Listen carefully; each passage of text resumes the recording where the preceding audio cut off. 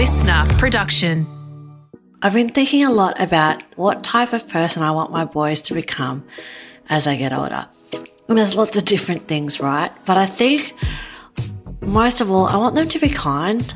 I want them to be decent teenagers and have a good moral compass. So I figure giving back is something that I can help normalise as they grow up. Giving back, it does make you happier. It stimulates your brain's reward centre. It releases endorphins. It can help to boost self-esteem, elevate your happiness. It can ward off feelings of depression. I think as well, it gives you a perspective on the struggles of others and shines a spotlight on the privileges of our own life. And acknowledging this, it makes us grateful for the things we might otherwise take for granted. I've done a lot of work with Interplast over the past decade. They're a charity that provide reconstructive surgery to people who desperately need it, and working with them has given me so much. Giving back can also be about connecting, right? We all know that loneliness has big consequences on our mental health, and loneliness isn't so much about the number of people in your orbit. It's about the quality of connection. And giving back, it involves a conscious effort to be empathetic. It's a vulnerable experience, but it's those experiences that lead to deeper connections with the people around us.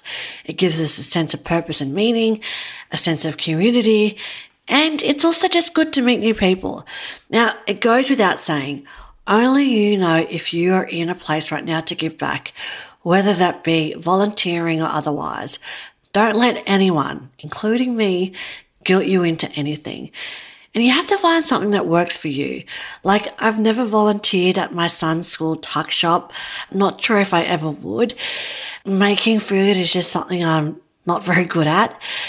Sharing my story at a fundraiser, that's probably something that's going to make better use of my skills, and that's probably how I give back. Now, usually when you say give back, people think of donating money. And that is one way to give back, but there's lots of other ways that you can do it, right? So here's a bit of a list. Number 1, collecting donations. This is something that schools will usually organise. It's pretty straightforward. We collect stuff from our pantry and the house, we drop it off. And a note on donations. Don't give stuff that's shit, right? Don't give stuff that you wouldn't use. Give stuff that you would love to receive. Number 2, help out at a pet shelter. I don't do this personally, but a girlfriend does it with her daughter. She goes to the pet shelter and walks the dog. And so you're not just helping the animals, you're helping the staff too.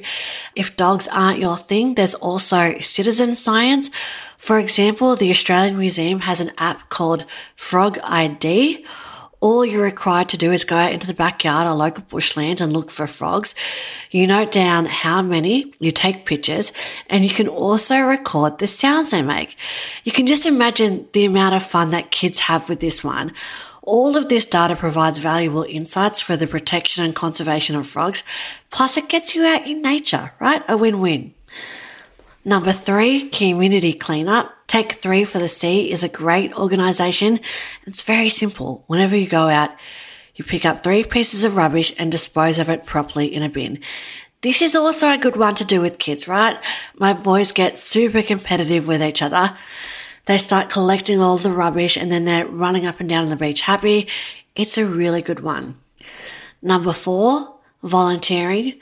My boys do nippers and it's so great because there are so many volunteers down there behind the scenes, right? Washing the water off paddle boards, cutting up oranges in the canteen, making the sausage sizzle, and they're just waiting for someone to come up and ask if they can help. And number 5, acts of kindness. Don't forget that giving back, it doesn't have to be like this grandiose gesture. You could compliment your barrister. You could pay it forward. You could ask how someone's day was and you could just listen to their answer. I'll leave you with this. Giving back makes you feel just as good as the people you're helping. And so why not today go out of your way to help someone? I'll see you next time. Thanks for listening to Turia Pitt's Pep Talk. Follow to get new pep talks every day. Listener.